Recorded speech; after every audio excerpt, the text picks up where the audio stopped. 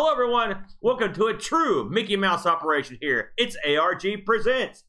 I am Amigo Aaron, joined by a man who is mousy and lousy, the Brent. Whoa, I don't even know what that means. You heard me. Lousy. It rhymes. Isn't that like the de-lousing powder? Anyway, listen. I sincerely hope not. I don't need that. So, if you joined us last week, we spun the wheel. We made the improbable deal.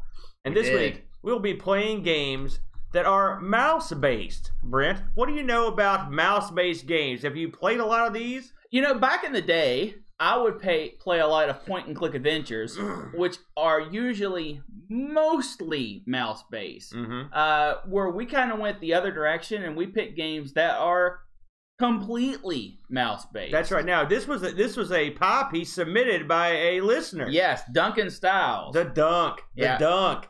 So, before we get into the meat of the show, I did a little crazy, wacky research, because you're thinking to yourself, what can you do? It's mouse-only games. Well, brother, I found something. I found an angle. So we're going to talk about systems that had a mouse that you probably wouldn't have expected to have. I'm talking consoles, brother, consoles. I know something about that. So, you know, it's surprising to me. Some of these really blew my mind. I'm not lying here. It was truly amazing. So we're just going to go over a few consoles that had mice. Now, obviously, computers had them. Yes. For the most part. Now, when we were Utes, we didn't have no mouse, did we? No. The Coco had no mouse.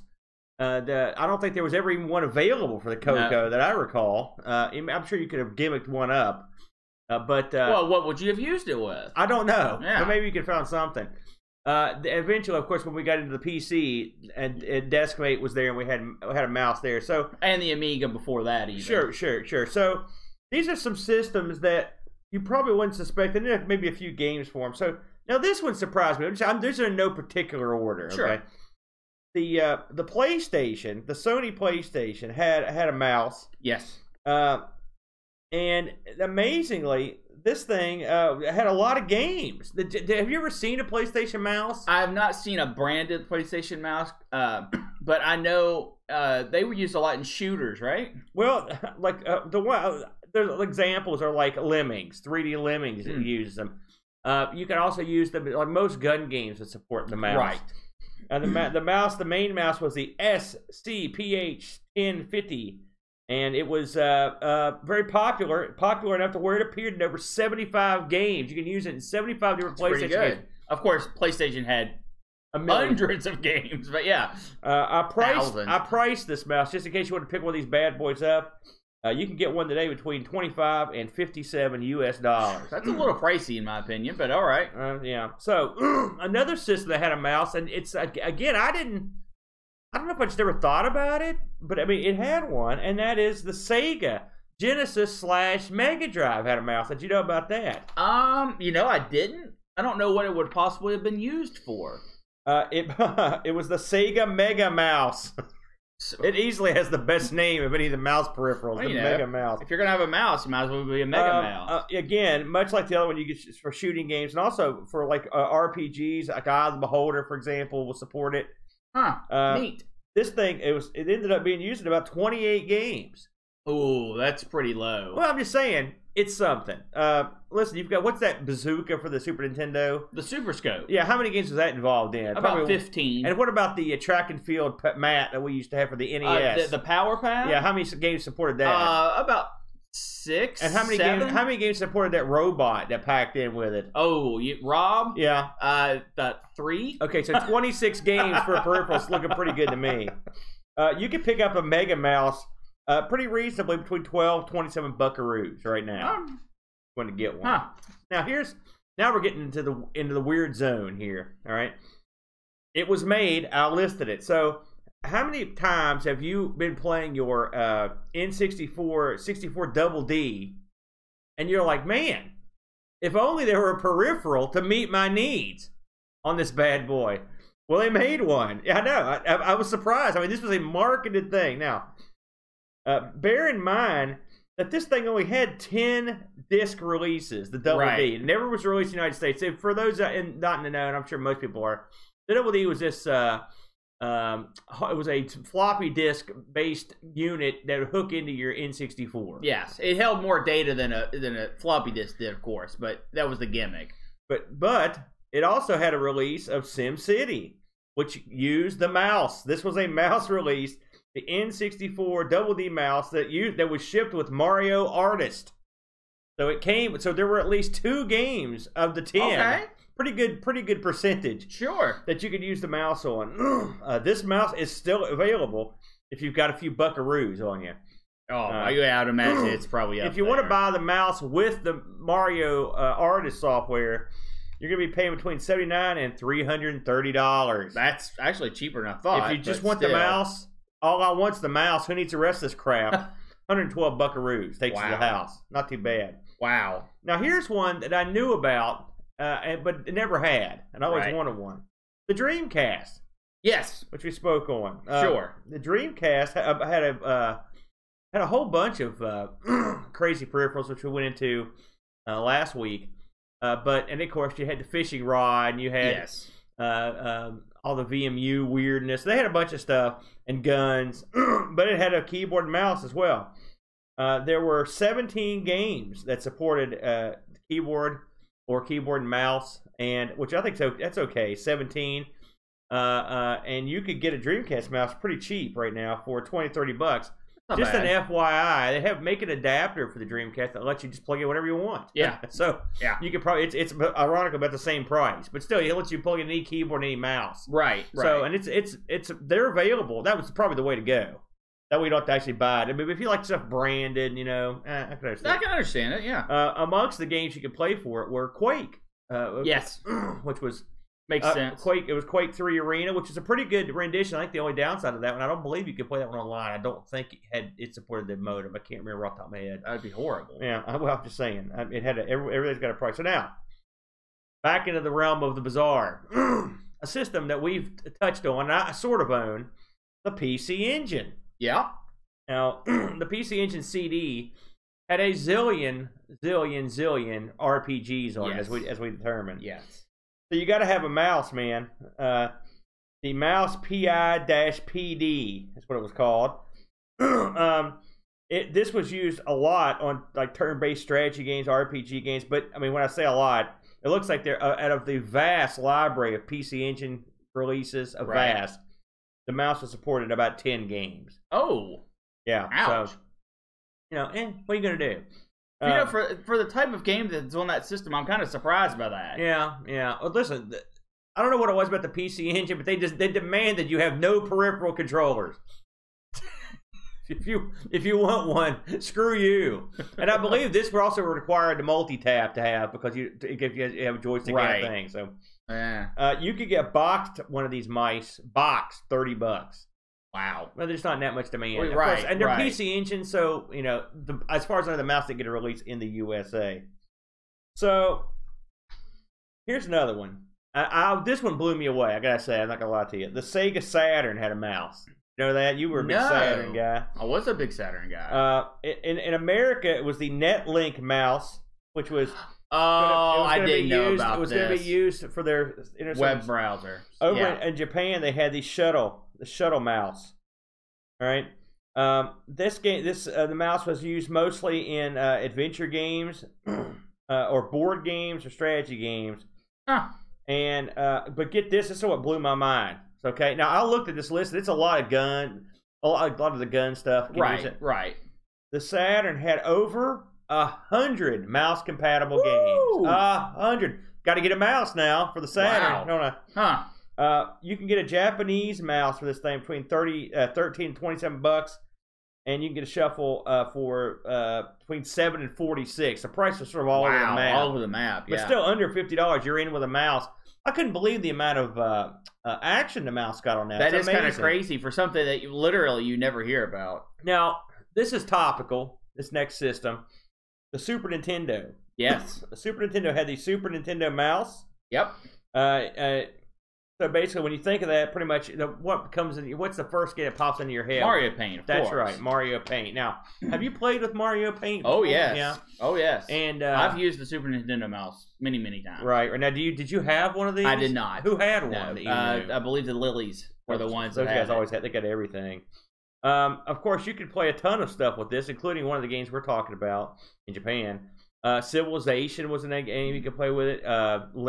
There's a game called King Arthur's World. There are about 75 games for it. Yes. No, there are around 40 games. No, that is untrue. Around 40 games. I'm talking about Super Famicom as well. Oh well, I'm just talking about the Super Nintendo. There's about 40. It's about 40 games. In Super Famicom world, there's about 75 total. Now the Super Nintendo mouse, $6. And the funny thing is, they've got new versions of this mouse. Yes. So you can actually go buy a third party like knockoff mouse. Yes. If you want. And they look nice. They look nice. So now we're getting obscure. All right, I got a few more here. Let's talk 3DO. Okay. I've got a 3DO setting up yonder. Now, the 3DO, not every version of the 3DO supported a mouse, but and some didn't support other mice. It's the typical 3DO. That's the 3DO the way to go. They released a mouse called the FZ-JMI. There weren't that many games that supported it. In fact, games you would expect to support it didn't support it. But Lemmings, Light Gun Games, Myst, Shanghai, stuff like that supported it. About 14 games. That's more than I would have thought. And it came packed with a game called Police Knots. Police Knots. All right. If you want the pack with Police Knots, $52. If you just want the mouse straight up, $40. Not bad. I don't know if I'd go after that one. That's no. So. Listen, I'm going to bring this up because I can't help myself. But the CD32, one of the all-time great consoles. Hey, it's better now than it's ever been. It supported an Amiga mouse. Plug that sucker in. That was all there was to it. What was there anything for it? Sure, this is a CD32. It was all directly ported for the Amiga. I meant So I meant specifically, you almost have to have one if you're going to do anything particularly treacherous on the CD32. So all you need is an Amiga mouse, and you're in. Amiga mouse, $15 to $30. If you're doing modern stuff when you see CD32, you got to have a mouse because you're going to be playing. You can get any game you want on there, pretty much. So, like I said, today, if the CD32 could do today, if it could have done that back when it was released, but they would have sold these things from now to doomsday, but they didn't do it then. So now, not even close. Here we go. Are you ready? All right. The Philips CDI. Now listen. Philips never did a half job. That's for sure. I'm not surprised by this at all. Oh yeah. So, and they had lots of crazy peripherals. So, they had two mice plus a trackball plus a roller controller. Yes. The triple. Yes. Triple. Now, used in almost everything, right? I could only find prices on the mouse that you can get. Okay. And you're looking at between $27 and $50. I would like to have the trackball or the roller controller, or a CDI for that matter. But they are pretty obscure from what I can tell. So, just a couple mentions here as well. The Atari 5200 has a legendary rolling device, which is the massive trackball, which is mouse-like. Big, massive trackball that's the size of the actual console. Have you ever seen this thing? You could physically beat a man to death, and then use the thing while you were beating him down. That's how this thing was massive. Everything on the 5200 was like made for giants. I don't know what they were thinking. Listen, I like the fact that they've got this compact design to cut down on wiring to your television, which is horrible, by the way. And then, but we're not what we lacked in that. We're going to make up for it. In fact, it takes up the size of a tabletop. If you have this thing and the rollerball beside it, I mean, you would barely fit on this table. Yeah, it's so huge. It's true. It's all true. You could get one of these bad boys for about $33 unboxed and about $70 box. Now, one last item I thought about and I didn't write down. For some reason, just because they also made a roller controller for the ColecoVision. You ever seen this thing? I probably have, but I don't recall it. Right. And because I don't know what it would have been ever used for. It's another big plasticky unit. Yeah. I don't honestly. I'm trying to think of what you used it for. I'm trying to think of what on the Coleco. I'm sure there was something, but I can't think of it off the top of my head. Like I don't poker or something. That's silly. one of the few Coleco peripherals I don't have. I've got the wheel. I've got the Atari expansion device. I've got an Atom. I've got a lot, but I don't have that. I do not have that. So I just thought that was interesting. Like I said, I would not have suspected that some of these systems had mouse support and sold mice. So kind of neat. So in addition to that, some things that you might not think of. All right. Your 8-bit computers, like your Spectrums. Yeah. Those also had mice. I mean, you think, oh, it's a computer, of course, but think of what kind of computer it is, where having a mouse is a pretty big deal. I didn't even know it had. I mean, I didn't think much about it, but yeah. I mean, I'm not surprised. The way you hook peripherals on the Spectrum, it's such a small unit that when you hook it, like Boat's got this gimmick that has a joystick that goes out the cartridge slot. It's so bizarre looking. It's so hackadoo. Oh, it is. Yeah. But it reminds me of the old days. Is what it reminds me of when you just had crazy junk hanging out of stuff. That's right. The Coco was like that. The Amiga was like that too. So, mouse games. Yes. It was an interesting conundrum as to it was. Because we went through. I really sat down and went through a lot of different systems to try to come up with something that didn't violate the rules or whatever, and it's surprisingly hard to find a game that is 100% mouse control. Yeah. I mean, a lot of them have during gameplay hit this or hit that. Yeah, and I will say the one I picked, you hit the space bar, you get a menu, but I thought that was still in play. So I will kick off the show. I will kick off the game extravaganza this week. What'd you bring to the table? I picked a game I've heard about for years, and Roy, I'd never really actually played it. It was called the Shufflepuck Cafe. Now, Brent, have you heard of this one before? Oh yeah. This is a really famous game, man. It really is. Yeah. So this got released, and I'm going to look at the Amiga version because when I think it's the best version. When I think of mouse games, no, seriously, it's the Amiga is the mouse. It was the mouse-centric computer that had good games. I mean, other computers had mice. But the thing is, other computers had good games, but this is the one that had the mouse and the good games. The thing with Amiga is, I've always experienced the your mouse or what your mouse offerings, and they are always so terrible. Well, we'll get into that in a minute. But Shufflepuck was released, like I said, in '89, and it was published and developed by Broderbund. Now, I thought this was interesting. When you think Broderbund, I mean, they put out a lot of games on the Amiga and on systems across the spectrum.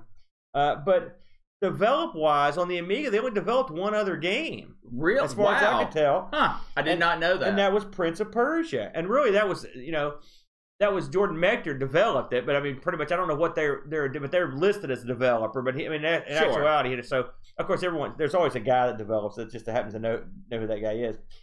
There weren't a lot of people that worked on this. Now, this got... One thing I'll say before we get too deep into this is Shufflepuck Cafe got ported to, like, everything. I mean, it had a few ports, yeah. Yeah, and so... a few very weird ports. It did. Now, get this. So, you've got your Amstrad. Yep. You got your Mac Classic. Yeah, those aren't crazy. The Mac Classic one... it was a vectory looking. It was pretty I played good. It as well. It played just as well. The Atari ST, the NEC PC-98. Yeah, now you're getting a little strange, a little obscure. The NES. That's the one that blew my mind. Yeah. Of course, DOS. Here's one that was wacky. The Sharp X68000. Did you know about that one? I still think the NES one is stranger. And they had a Tandy version / IBM PC Junior, which is that using those 16 color. Yeah. Huh, I didn't see that one. Now you'll notice, I always heard about this game, and for whatever reason in my head, I thought this was a classic C64 game. That's what I don't know why. Really? Well, guess what? This didn't get a release on the 64. Nope. Now, apparently there was one in the works, but it was never got released. And there was an Apple II GS version in the works. The Apple II GS is the fancy color, like everyone loves the GS now. I think Boat's the one that is a real big fan of that one.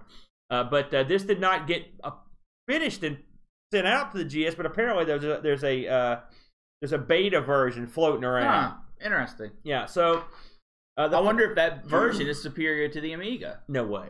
This is the Amiga, brother. We never lose to a freaking Mac. So the graphics on this were done by a guy named Gene Portwood. His only claim to fame on the Amiga was "Where in the World is Carmen Sandiego," which was a big, huge hit as well.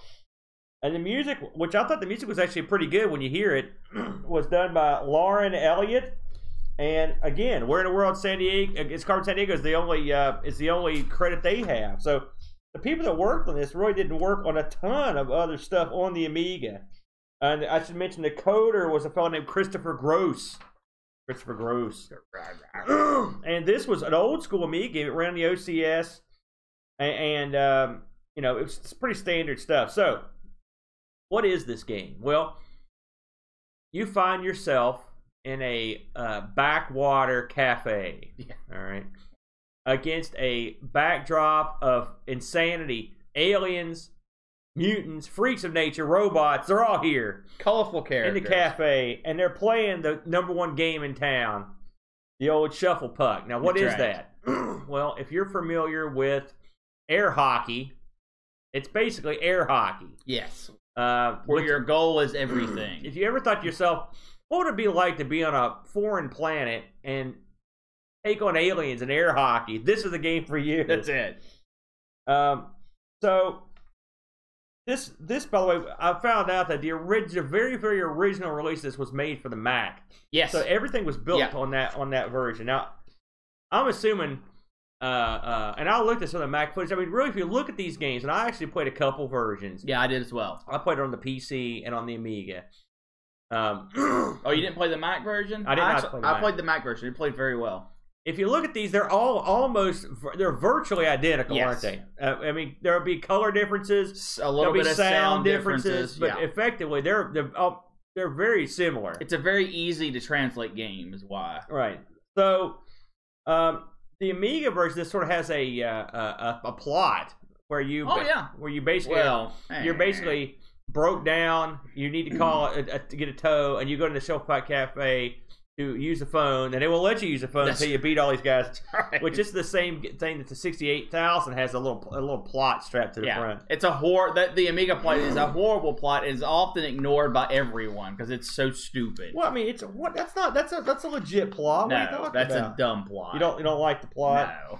So let's talk about your opponents in this, because really this game is as basic as it gets. We'll talk about the game first. You sit on one end of the table close to you. You don't see yourself. And you stare across the table at your opponent, okay? The table is in sort of a pseudo 3D length. And they're on the sides of the table are barriers. And so you've got just an empty table. That's right. And there's basically like a triangle, which is your paddle. And your opponent's got a triangle. Think the bouncer from Pong, all right? The what you use to hit the ball. And then the board, the play field, sort of like wood grain looking at more or less. And you use your mouse as your hand, and you're moving this paddle with your hand. If you hit the mouse button, you can really change a lot. You can customize a lot of what you do. Like it'll change the way you hit, subtly or not subtly, depending on how you tweaked it. And as you stare at your opponent, the puck appears, and you basically play air hockey. And when you score a goal on your opponent, there's an invisible sheet of glass, which is sort of this game's high water mark. Technically, it shatters and has a really cool it's a pretty cool effect. And then when their puck gets past you, your side shatters, and then it just is back up. You don't see the glass until it shatters, and it makes a shattering noise. That's pretty much the game. Now. First to 15 wins. They will let you tweak it out in non-tournament play. You can tweak out your paddle, and you can tweak out a lot of stuff, not just the paddle. Yeah, well, I mean, I'm talking in non-tournament. You can tweak out your paddle, and you can add barriers. And you can actually also change how your shots work. I mean, there's a lot of it's actually surprisingly deep. I mean, in a weird way. Yeah, for functions that you wouldn't expect in a game like this, it goes very deep. You can control speeds, you can control size of paddle, all the way up to where you can have a paddle that is as large as the hole that you're blocking. Yeah. And the problem with that is your opponent will just always hit it straight back to you. And sure, they can never score against you, but you'll never be able to angle the puck in a way to allow you to score either. They let you do it, but you're an idiot if you do that. I found that making the paddle larger wasn't necessarily the way to go. You know, I usually use the standard. I played mostly tournaments, so you can't really mess with it. It's not the fact that it's good or bad. It's the fact that you can do it that's impressive. Right. Also, you have where you hold down the mouse button and it will give you different types of control, like you were saying before. Yeah. You can adjust the barrier that moves in the middle, you know, to some extent. The options being there adds some replayability to the game. Yeah, absolutely. Now, something else I like is your control over the puck is pretty good. I mean, you can decent, yeah. You can actually, what I like to do, Brent, is when the puck's coming in, I like to whip that paddle across like this, and you can angle the ball or the puck in a direction that you like, and you can sort of trick them. And you're moving back, not just backwards and forwards, but up sideways. You're moving all over in your area where you have movement. So it's not just like, unlike Pong, where you're just going side to side. I mean, you've got a realm of movement that you don't normally enjoy. Correct. So let's talk about your opponents. A colorful cast, if there ever was one. So they are certainly the highlight of the show. First off is the serving robot, DC3-also. He is basically there to train you. For all intents and purposes, he's no good. He's just basically a waiter that you're playing, and he beeps and buzzes and makes robot noises when you play him. Then you've got Skip Freeney. He's this little geek, Harry Potter looking kid. Very human. It's a human, humanoid. He's new. He's easy to beat. There's never a problem with him. Right. He looks a lot like Waldo or. Yeah, he's a cross between Waldo and Harry from Harry Potter. He'll tell you, good shot. Yeah, he'll say that a lot. Nice shot, yeah. And he's not difficult at all. No. Then you've got Vizine Orb. Okay. Vizine Orb is a native of Squalor 3. I'd hate to live there. He is very short. So all you see of this guy's like, playing Orb is like playing like a little kid in hockey. Because if you watch the paddle on his side, it's just rapidly going like this, like crazy. It's spazzing out. And it's funny, when he scores on you, he laughs. He can't, it seems like stunned, and he can be, he's not very good either, but he's so manic that he can be annoying, but you use he's a pretty easy opponent as well. Then you've got Vinny the Dweeb. Yep. Vinny the Dweeb is this big, how would you explain it? Like a pig man?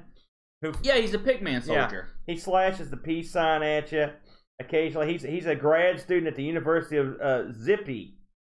He's a physics major, and that gives him the ability to make these incredible shots, which not really. No, he's pretty easy as well. And he's pretty peace loving until you score him a few times and he gets mad. He would give me a good run, but I could beat him too. Yeah, I could beat him. So. Then you've got Lexon Smythe Worthington. Now, this guy's quite a character here. Probably the best guy in the game. He's an alligator alien. Let me see if it says where he's from. He's a lizard. He's a remittance lizard from one of the finest families at Saurus 8. He gets $2,500 a month just to stay away from his homeland. Yeah, he's your rich guy. Yeah, he's sipping the martini. He's drinking. He's got a drink here, the local blue champagne, and as you're playing, this guy's really tough at first, but the longer you can keep him going, the more drunk he gets. Yes, and so towards the end of the game, he's absolutely atrocious, and he's burping, and he's having all kinds of trouble. As long as he doesn't score on you repeatedly, because in the beginning, it's all an endurance game. Yeah, you have to be able to keep up with them.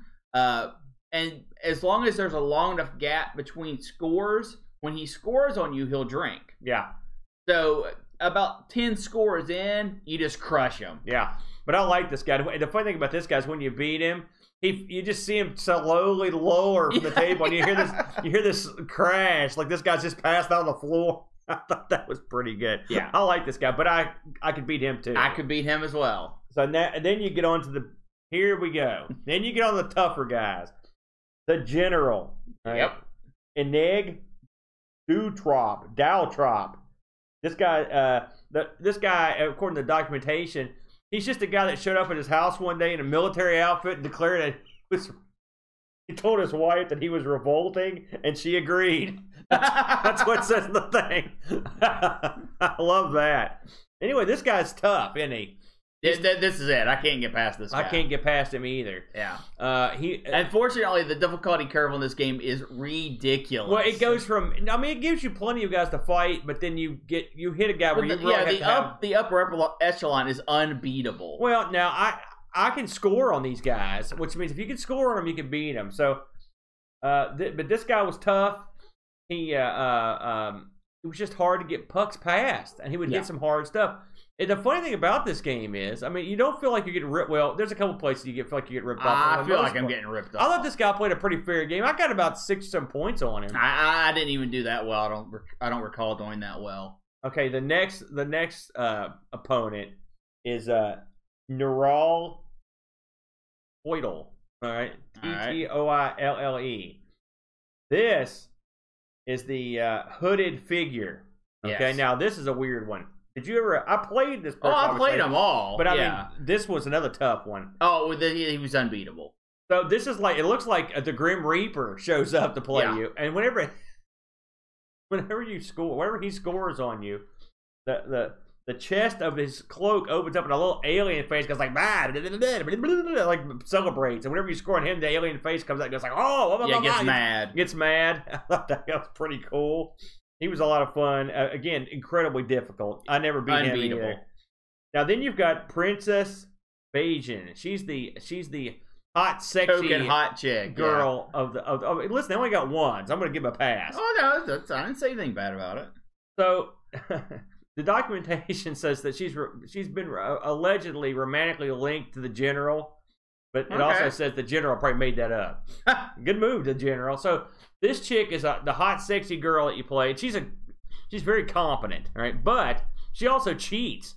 What she'll do is after she sinks a puck on you, and she gets control of the puck, she'll hear like a and she'll use her mental powers to shoot the puck in a direction that's it sounds random. It's not. There are two noises it makes, and if you listen for the subtle difference between the two, you can tell which side of the board she's going to hit the puck on. Yeah, one's a high-pitched noise and one is a low-pitched noise. Right. And so, with that in mind, you can at least block those shots. Now, she's tough, isn't she? She's unbeatable. She's everyone past the general's unbeatable. I don't agree with you on that. I think, like I said, I scored pretty good on a couple of these guys. I was able to score on her a couple times. My thing is, if you can score on them, they can be beaten. So it just takes some practice. I mean, we only played it for a week too. She was tough though, but that was fun. She's fun to play just because she uses her mental powers. The sound effect's pretty cool. It sounds like somebody broke out one of those old instruments called they used to use in the monster movies. You know. Yeah, I know what you're talking about. And fired that up. So she was kind of neat to play. Then you got the main event, Bill Raunch. Bill Raunch is pretty impressive. He is a outlaw Galactocycle Bike Club member. He's the leader, and the name of the club is called Heaven's Devils. He's a big mean. It's pretty good, actually. He's a big mean freak. He's real tough. He's the pub champ. Yeah, he's also unbeatable. He in fact, I've heard he is literally unbeatable unless you have like a really good mouse. We should probably talk about the mouse. So, as I mentioned, I played this on the trusty old school Amiga, which is great. But the trusty old school Amiga still has the trusty old school mouse. Unplayable. I've got several different mice, and I broke out a couple of them to see if it improved my game. They're all old school Amiga mice, though. And they did not. And the truth of the matter is, if you're going to play this game, I would suggest a new mouse. I mean new. I played this on the Amiga Forever package. I emulated it to see how I did on there. I did much better with the laser mouse than I did with the Amiga mouse. Oh, yeah. Well, your mouse really sucks. Well, no, I've got multiple mice since you've seen it last. I've got tons of mice. I've got the several different models of Amiga mice, but none of them were in the same stratosphere as using a laser mouse. So now you can get a laser mouse for the Amiga, and that's probably the way to go if you seriously want to sit down and play this. Now, here's what I like about this game. There's a bunch of stuff I like. This is a nice, leisurely game where you can sit down, you can fire this up. Literally, the opening menu, You just pick whoever you want to play and you play him. Yep. You don't have to go to the tournament. You don't do nothing. You can go through that stuff. If you play just an individual match, you can just pick whoever you want. You could tweak the rules. You can put the blockers in the middle of the field to make it more interesting. Sometimes those blocks will actually hurt the computer. They will have some trouble with them. Often the blocks help you and hurt the computer. And those are just like barriers in the middle of the field. Kind of wiggle around back and forth. That just cause their barrier. It makes stuff so the computer no one can get these straight shots in. So it makes a difference. But this is a fun leisurely game that you can just sit back with an adult beverage and play it, and it's a good time.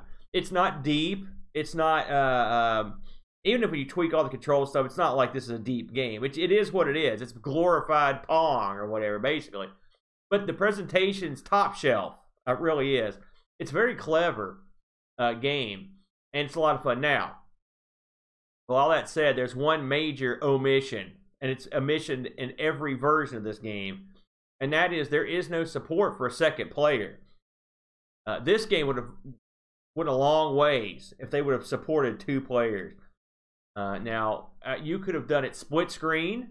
You could have done it via a link, like a serial link or even some sort of internet thing. Although I'd say this game would be tough to play on like a modem back in the day.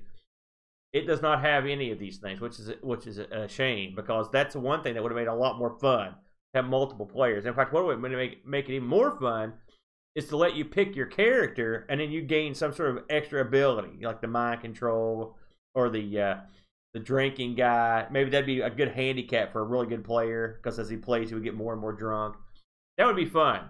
I read that there's some sort of sequel to this. Did you look into that at all? No. It was like, I think it's like a phone thing or something. I didn't look into it, so maybe they remedied that on there. But overall, this is not going to win Deepest Game of All Time award, but as a mouse game, it's a lot of fun. I enjoyed it. I had, like, this is my first go around with it, and I thought it was. This is the kind of game I really like from back in the day. Someone thought outside the box. Let's take a simple concept, build something around it. The extra characters make it fun. The graphics are really, they're not nothing to write home about. But they look pretty good. Some of the screens look real nice.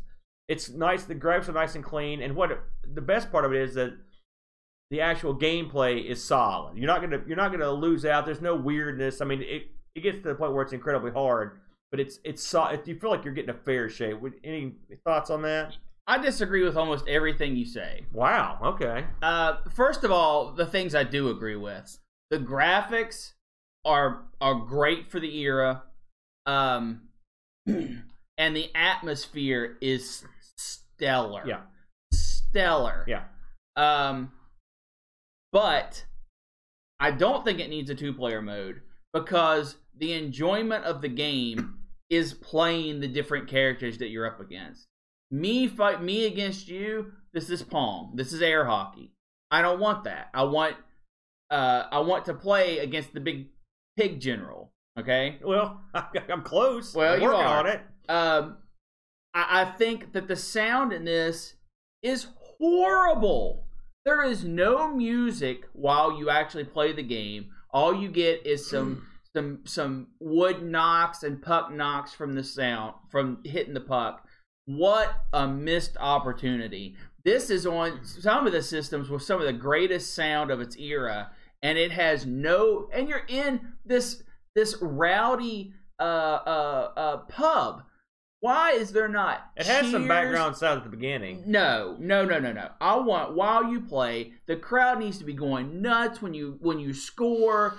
They need to have subtle, like, bar fights in the background. They lose so much atmosphere by not having any sound while you play. It's very, very disappointing. You're not wrong. And this game, I think, suffers from a little bit from portitis. I think they ported this thing from, and the Amiga gets this, the Atari ST gets it too a lot, where you port these games from like lesser systems. I mean, could the graphics have been better? Absolutely. Could the sound and music been better? Yes, much better, but they was a straight port and they didn't do it. The graphics are fine. Right, but it could have been better, is my point. It could have been much better. The play on this, they might as well not have the last 4 characters, because they are virtually unbeatable. And I'm talking about I actually went out in search of someone who beat this legitimately, made it all the way through the tournament, and I could not find a single video on the internet showing from beginning to end winning this. It's legendarily hard. But no. It's not legendarily hard. That's stupid. That's stupid. I'm not saying I should be able to beat this on my first time through. I don't have a problem getting to the fourth guy and not being able to progress because I'm not willing to put in the time to get better. I got no problem with that. But when you can't find a single video on the internet of someone beating this from beginning to end, I think that is suspect. You need to get on it, man. I think that is suspect. I also think that it is criminal that while they have all these awesome options where you can adjust things, I think that's great. I think it is criminal that there are only 2 characters that you fight against, the lady and the drunk, that actually have a change to their character during the match or do something unique during the match. All of their sprites look great. Their little sound effects are fine. But when you are banking so hard on a premise and you've got awesome ideas, why not flesh them out? With the cloaked figure, why doesn't that little chest burster get up and like start kicking the puck, to help his team? Right. Why doesn't the little kid start talking about, like, trying to make you feel bad, saying, like, oh, I always lose? Anything would have been better than just having, you've got awesome components and you just do nothing with it. Well, now, all of that said, I'm not going to hate on this game as to saying it wasn't great for its time, because it still stepped outside of the box in so many ways that the atmosphere really set it apart. But am I ever going to play this again? You know what? Actually, I might. I might come back in 3 or 4 years to play it just to see all the characters. It's kind of like revisiting, like going to Cheers or something. You go back to see everyone, all the weird, cool characters. But I'm not gonna devote an evening to this ever, because there's not enough game there. Well, I think this is a quick distraction style game. I can't deny most of what you said. I agree with, but I think, like I said, a lot of this is, if we look at its trajectory to the Amiga, it ran to a lot of other systems, and like we said, most of the other versions are almost identical. I played the IBM PC version of this, and it was, sound aside, it looked almost exactly the same in almost every way. So there you go. The reviews on this, the people over at Lemon, which is sort of the authoritative scoring webpage of the Amiga, gave this a 7.88. Amiga Format gave it a 49%. They really hated it. Amiga Power gave it an 83%. They liked it. Amiga Resource gave it 18 out of 20. Antics Amiga Plus gave it 4 out of 5, and CU Amiga gave it a 72. Not bad. So I would say I would put this somewhere in the C level of game. Like I said, I would as well. It gets a lot of points for originality of doing something with that loose plot. If you were interested in picking this thing up, I found box copies. They're all overseas, of course. And, of course. $10, $26, and $55. You can go pick them up straight away. I think you could probably get this thing for around $25 to $30, really, if you want to look hard enough. So that's it, man. That was the long and short of it. What are you going to bring to the table today? I went to a console and said, "Consoles, what can you do for me for original mouse games?" Yeah. And they said, "You know what? Super Famicom, Mario and Wario. Let's do it." Okay. And I thought Mario and Wario. First of all, I'd never heard of this game. Yeah. And I thought, a Mario game I've never heard of that is completely mouse controlled. Let's do it. Yeah. This is going to be awesome. It was not awesome. I gotta tell you, this is one that I had not heard of this one. I had never heard of this game. For it to be a Mario and Wario game. First of all, let's a little Super NES mouse history here. When you're talking about releases for the Super NES versus the Super Famicom, one has lots of releases, one has less releases. The States did not get, first of all, they didn't get Mario and Wario, and they did not get a plethora of other titles that Japan did get. Now, a lot of these were role-playing type games, or mahjong type things that would not sell in the United States or even in Europe or anything like that. But they had far more choices of games to play with your Super Nintendo mouse. The big problem was they weren't buying games over there either. So it was the Nintendo was really trying to push this thing, and just no one was buying it. And I think that is because a console mouse, while it looks great on paper, the biggest absolute problem is you play a console like this with your hands up on your lap, above you, sitting down on the couch. You maybe. play mouse games on a table. Yeah, and that is what I think 100% killed the Super Nintendo mouse, and it had nothing to do with the quality of the mouse or the games. So let's move on to actually talking about Mario and Wario. When you hear a title like that, you think, man, I'm either going to be the good guy or the bad guy. This is going to be awesome. I'm going to control the main character. No. You take control of a fairy named Wanda that was dropped from the universe of Mario literally as soon as she existed. She is for this game, and pretty much that is it. And no mention of this game outside of a few Smash Brother references and a Pokemon reference, which we'll get into here in a second, has ever come from this game. And it is due to poor sales, because the game is already translated in English. Sending it over here would have been rewriting one instruction manual, bam, you're done. Yeah. But it did not happen. So what is the story of Mario and Wario? I'll take it from the translated Japanese book. Okay. You are on an island. Within the forest depths lives a fairy, and those who behold it find happiness, as the tale goes. One day, Mario sought the fabled fairy by coming to the forest. Peach, Yoshi, and Luigi were together, or should have been, but alas, Luigi's visage was unseen. Mario's group of 3 had decided to look for the little lost Luigi. Then, the sky was overcome with a suspicious engine sound. What is that? It was Wario, riding in his personal plane, the Bulldog. And he threw a bucket from the sky.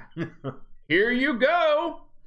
Uh-oh, the bucket landed right on Mario's head. Oh, I can't see in this thing. Watching was the forest fairy Wanda.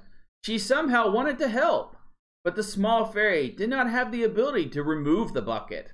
Thus, Wanda decided to use her magic wand on Mario to send signals, guiding him to Luigi. Her magic stinks. Can't remove a bucket. So that's the story. So Wario sees Mario going into the forest to find happiness, which that's all kinds of strange right from the get-go. Especially since he's bringing the princess, Yoshi, Luigi, and Mario out in this forest to find happiness from a fairy. I'm not even going to go there. And then Wario sees him and throws a bucket on his head. What? There's a lot of bucket on the head things. Is that something that was a big thing back in the day where that would happen a lot? I don't know. So, I mean, the story is loose and fun, so I don't have a problem with it. And depending on what level you play, Wario can throw a variety of objects on Mario or Peach or Yoshi's head. Broken eggshells, a jellyfish, which that sounds a lot more like murder. And depending on which character you pick, Peach walks real slow, which gives you more time to do reactions, but gives you less time. It takes her longer to get through trap areas. And then Yoshi's a speed demon. He walks like the lightning, so it's really hard to keep up with him. So what do you do in this game? Well, these are single scrolling screen platforming levels where you control Wanda with the mouse, and your click changes the environment, or if you click on the character you've chosen, we'll just say Mario, it will turn him around. It will make him go in the opposite direction. Tell him what she does. Well, she whacks him with the wand. She beats him with a stick. Yeah, and in the head. And makes him turn around. So it's very amusing. It is. It's also somewhat satisfying. I won't lie. Burn on the head. So through the levels, Luigi is in one location and Mario's in another location, just walking forward. That is his only function. He walks forward.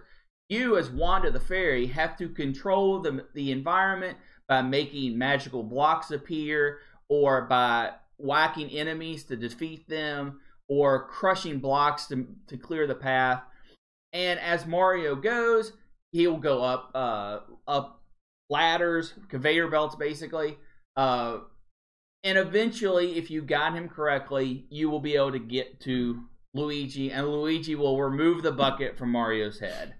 Along your path, some items that can help you are, you can get 1-up mushrooms, which are the traditional green 1-up mushrooms. I got no problem with that. You can bash coin blocks. And think of, Mario jumps up and hits a coin block with his fist and gets coins that way. Well, Wanda can't do that. She just whacks him with a wand and the coins come out. I got no problem with that. Here's where I have a little bit of problem. There are symbols in Mario games that do something. I know what you're going to say. And everything, you see the icon, you know what that does. It's always the same in every game. So when you see a star, you think, I'm going to pick up this star and become invincible, and that way I can just roll through the enemies or whatever. No.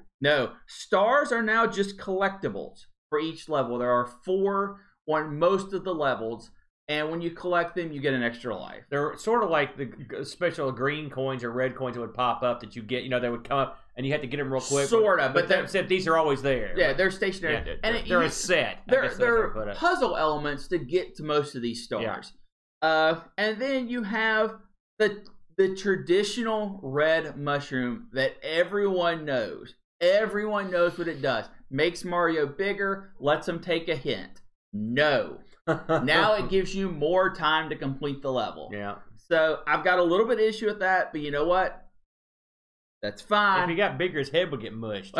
Well, maybe just break out of the bucket. They need one to make you smaller. No, they make it bigger, breaks out of the bucket. Maybe hopefully you make the level end here. I wouldn't risk it. So, what are the obstacles that the game gives you? The puzzle elements, because this is at its heart a puzzle game. Yeah. This is like you're guiding one lemming to the goal, and you are all of the different lemmings. You through the elements of the environment, you control what all the other elements of the lemmings would do. So you have blocks, coin blocks, that you can just bash them and get coins. No problem there. You've got dotted outlines of where a square could be. So when you use your magic wand, you can make that square appear. Still, we're good. Elevators will, when Mario gets on them, take them to a higher platform. Since this is a 2D game, you have to do that so the levels aren't just one linear path straight. Right. There's some variety there. Definitely not that. No problem. Flip blocks. They are either blue or red, and you can only have blue active when blue's there and red active when red's there. Yeah. Cool. I got no problem. You get the fusion blocks. These are elements that you can't control, and they will randomly get larger so that you can be walked on, or disappear so there's a hole. Don't like those, but I'll get into that in a second. You've got cracked blocks, which are basically boulders that you can whack and clear the path. Excellent. Jump blocks. These are spring platforms that will bounce you up, usually 2 or 3 blocks high, and there are different puzzle elements with it, getting on the right spring to bounce you to the level you want to go. No problem. Then you have the flip-flop blocks. Those are the ones you just hit and they appear in the outline. Yeah. And you have timer blocks. Yeah. These are a beast because you hit them and they are only active for like 3 seconds. So Mario has to be getting on the block, ready to hit the block, and the game uses these blocks to an obscene degree. Yeah. Where they just keep throwing these at you as a puzzle. You pretty much have to stay on it and keep pounding as soon as it disappears, whack it back. Yeah. Now, actually, in concept, I think this game sounds like it could be pretty interesting. I just went over every element of the entire game. So, remember that. That's everything they have to work with. What makes this so bad, in my opinion, is most of the levels will only use 1 or 2 elements at one time. So you very rarely have levels where you have the time blocks and the switcher blocks and the normal blocks all on the same level to complete a puzzle. Usually you'll just have a ton of timer blocks, or you'll have a lot of regular blocks. And it's not that it makes it hard or easy, because the game is actually very difficult, I found. There are 110 levels total in the game. The first 90 levels you can play in any order in blocks of 10. The first 10 levels are literal tutorial levels that you pretty much cannot fail at. And then the rest of them start adding elements in up to about level 50. After 50 on, you've seen all the elements that the game provides, and then they just use them in a different way. The problem is how they use them. They do not make good puzzles. This is more like learning to use a mouse to me than it is a game. Because most of these aren't puzzles in a puzzly sense. It's not you've got to do this and then do that. It is how fast can you click on this block before Mario falls. And I don't like that aspect of it. It has great graphics, very colorful graphics. It's got good enough sound. It's not great. The sound effects are, again, not great, but they're certainly passable. But when you put all of these elements together into a game, I don't think that they use the tools properly to make fun levels. What did you think about it? I think I liked it more than you. I was surprised. I've never used the Super Nintendo mouse, so I just used my computer mouse on this. The Super Nintendo mouse is a ball mouse that is very good. Right. It's very good. I was actually surprised. I thought to myself, why didn't this make the trip overseas? Because you could have played this over here. I mean, the cost, of course, is probably a big chunk of the reason why. But I actually thought this was okay. I mean, was this the best game ever played? No. But I thought it was interesting. I didn't get the little 50. I can tell you that. But I did pretty well. The problem with this game is the concept is sound. I mean, the fairy thing is stupid. I would not have done it this way. I would have used a more familiar character, unless they were just planning on using this chick as a more familiar character to Mario Universe. It also makes your main characters look like idiots. That's one thing. Yes. Because you do have to. One thing you failed to mention, it was like the whole time you're doing this manipulation stuff, your idiot characters are walking around like morons. Yes. This reminded me an awful lot of a game. Now, not in play style, but in the actual theme of it. There was a game on the Amiga called Sleepwalker, where you're a dog and you try to keep your master who's sleepwalking from getting killed. He's walking all over the place. You're doing all this stuff to help him. It's very similar in terms of the theme of it. Now, and of course, this is the old Mr. Magoo. You know, he's blind doofus. But some of this stuff, the funny thing about this game is there are parts of it where it's incredibly slow, and which is why they did stuff like there's a part where there are many parts where your characters have to walk all the way across the whole structure, and so you're just the fairy. So what they've done is to make it give you something to do, they'll put the coin blocks in or something. That's exactly what the coin blocks are are there for. Yeah, they're just there to give you something to do while your characters are lumbering across the playfield, especially if you pick someone really slow. Yeah. And sometimes if you pick Yoshi, he is considerably faster than Peach. Something else I noticed on this is that if you're going to collect the stars, for example, holy moly! It can be difficult, but what it can also be is just tedious. Yes, this game has a lot of tedium in it when you just are waiting for things to happen. When the characters get on these ladders going up, I don't know what your escalators. Or you're just waiting for them to walk somewhere. I mean, you're literally just doing nothing. Yeah. And It makes you want to play a faster character, and then the faster character is too fast. Yeah, because because you get these points, these time blocks, and time blocks, they don't stay on that long. No. And underneath them are almost always spikes or something. Yes. So if they go off, your character gets, he's gone. Or what's even worse than that, what's far worse to me than the spikes, is when you fall and you're back at the beginning of the level. Yeah. And you're like, oh, gosh. And in a similar vein, when you get those levels where they have the bouncy, the trampolines or whatever, the springs, you can, if you miss your guy bonking him or something, he can hit one of those springs and go and just completely screw things up. Yeah. You got to start all over, and you're talking. These levels can be several minutes long, tedious.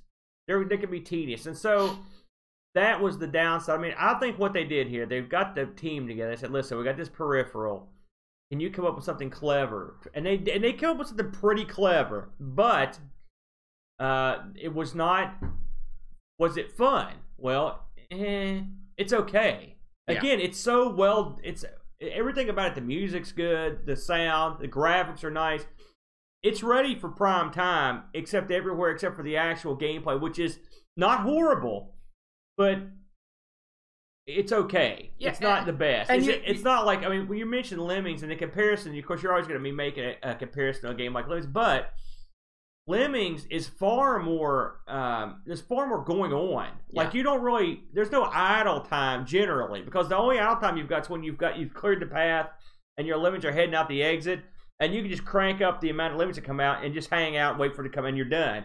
But Lemmings is usually pretty manic. This, and also since you've got one character here, and so the camera focuses on him. No, I didn't get anywhere near 50, so I don't know if at some point other characters come out or whatever. But if it just stick to one character, it can be slow. And then as an added bonus, the thought of you whack, the fact that you're whacking these guys with your staff or whatever, it's the fairy, to turn them around. So it makes all the characters look like idiots. I mean, I never thought, I felt bad for Mario and these guys. They spend the whole game with their head in buckets or shells or whatever. Yeah. They look like morons, and it wasn't what I would call good to the brand. I don't think. Well, let's talk about that. Let's talk about the people who made this, because you've got to think, man, they're getting Nintendo's top tier characters. It's Mario, it's Yoshi, it's the princess, it's your top villain for the franchise. It's Wario. And you're saying they're yours. Make with them as you will.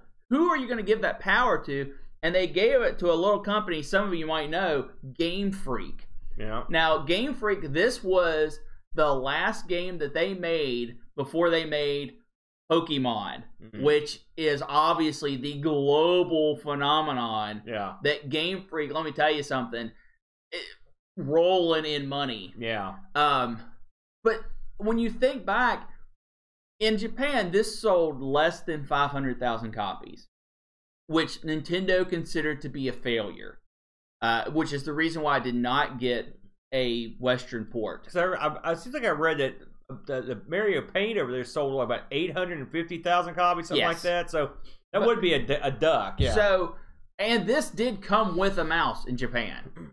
This was the alternative to buying Mario Paint if you wanted to get the mouse peripheral. Did you see what it cost to buy the combo? Oh yeah, yeah. But here's the thing: this was Game Freak did this for Nintendo. If Nintendo could have said, you know what, you didn't do good enough, we're severing ties with you.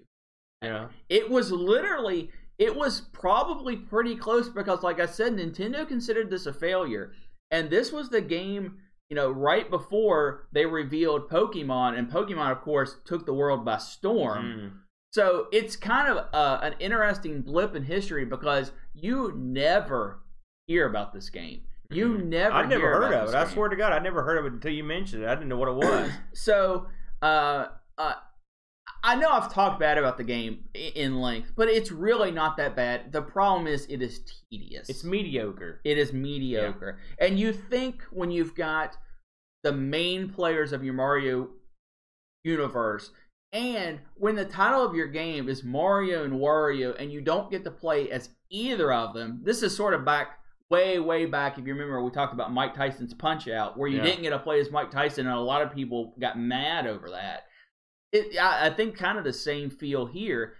Your game is called Mario and Wario, and literally, they could have been anything else. Yeah. They have their character, even their world, their item pickups, have no relevance on the game whatsoever. It was completely slapped on as a marketing gimmick, and it did not work. Yeah, I mean, you're right. I'm not sure having different characters wouldn't have been the way to go. But this game, I don't think would have sold as well as it did, to be honest with you.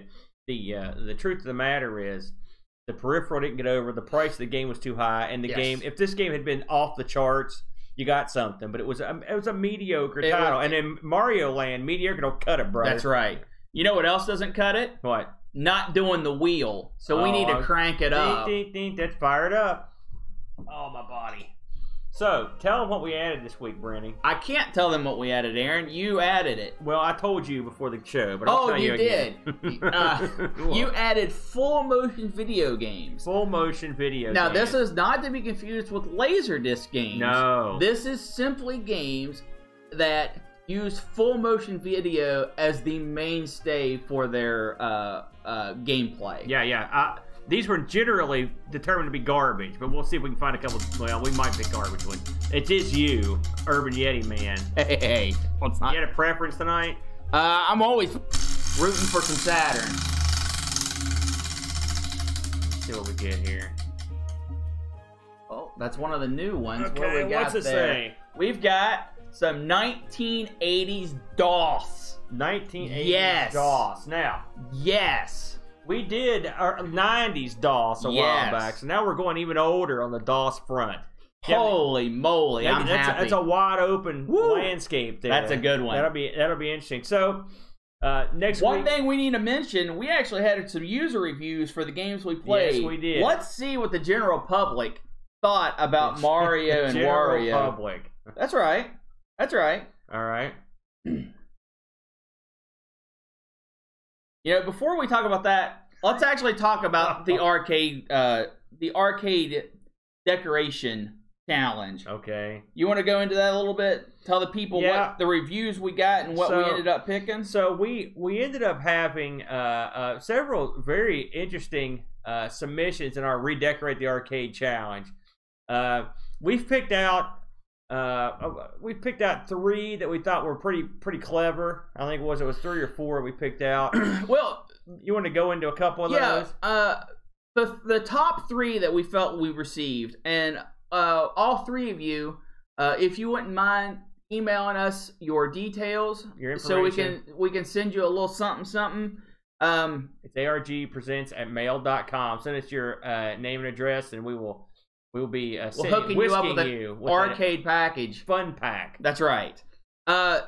Andy Craig, he wanted us to go with more of a traditional dark arcade look. Really black out everything and add in, the rope lights that were very traditional back in the time for lighting. Give it a very 80s arcade look.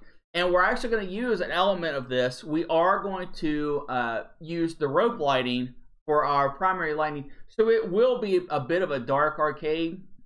Now, Andy really wanted us to go full force. He wanted us to paint the walls, paint the ceilings, paint it all. Yeah. Black it all out, man. Paint doesn't do well on this stuff. But we thought, we can't do that. But you know what? We are going to go with rope lighting for lighting, see how that works out. Yeah. Then we had Rolly, who wanted us, since we're in a huge metal building, he wanted us to do a Faraday cage type of... the Farricade. That's right, yeah, he called it the Farricade. I like that. And he actually talked about a few different elements, like the 3D image, when you move it back and forth. I can't remember what those are called. Can you... I don't remember either. This was the most well-worded email of all time. Yeah. Rolly is a genius, as we know. And he mentioned one other aspect, and this is the aspect from him that we're going to take, is to get coins, ask for coins all around the world of different coins that they use to play arcade games, and have a section of the wall just filled with these coins and tokens that have given it more of a worldly feel, because this is a show that reaches kind of globally. So if you want to help us with that, send us your money. If you have a coin or a token that you used in an arcade, token preferred. We don't have to actually spend the money. If you want to mail that, and we will hook you up with the address in the description. Yeah, send us an email, and I'll talk to you I'll talk to you in private. And we would love to see that kind of thing. It would be awesome to have that was a good idea. 20, 30 coins from all around the world that people can look at and have them up on the wall. Yeah. But ultimately we went with the Pack Billy idea. And he says, you know what? You're in West Virginia. Let's keep this in-house. Put something up that you can share with the world. West Virginia monsters. And we have plenty of local West Virginia monsters. We've got the Braxton County monster. We've got Mothman, which is now globally famous.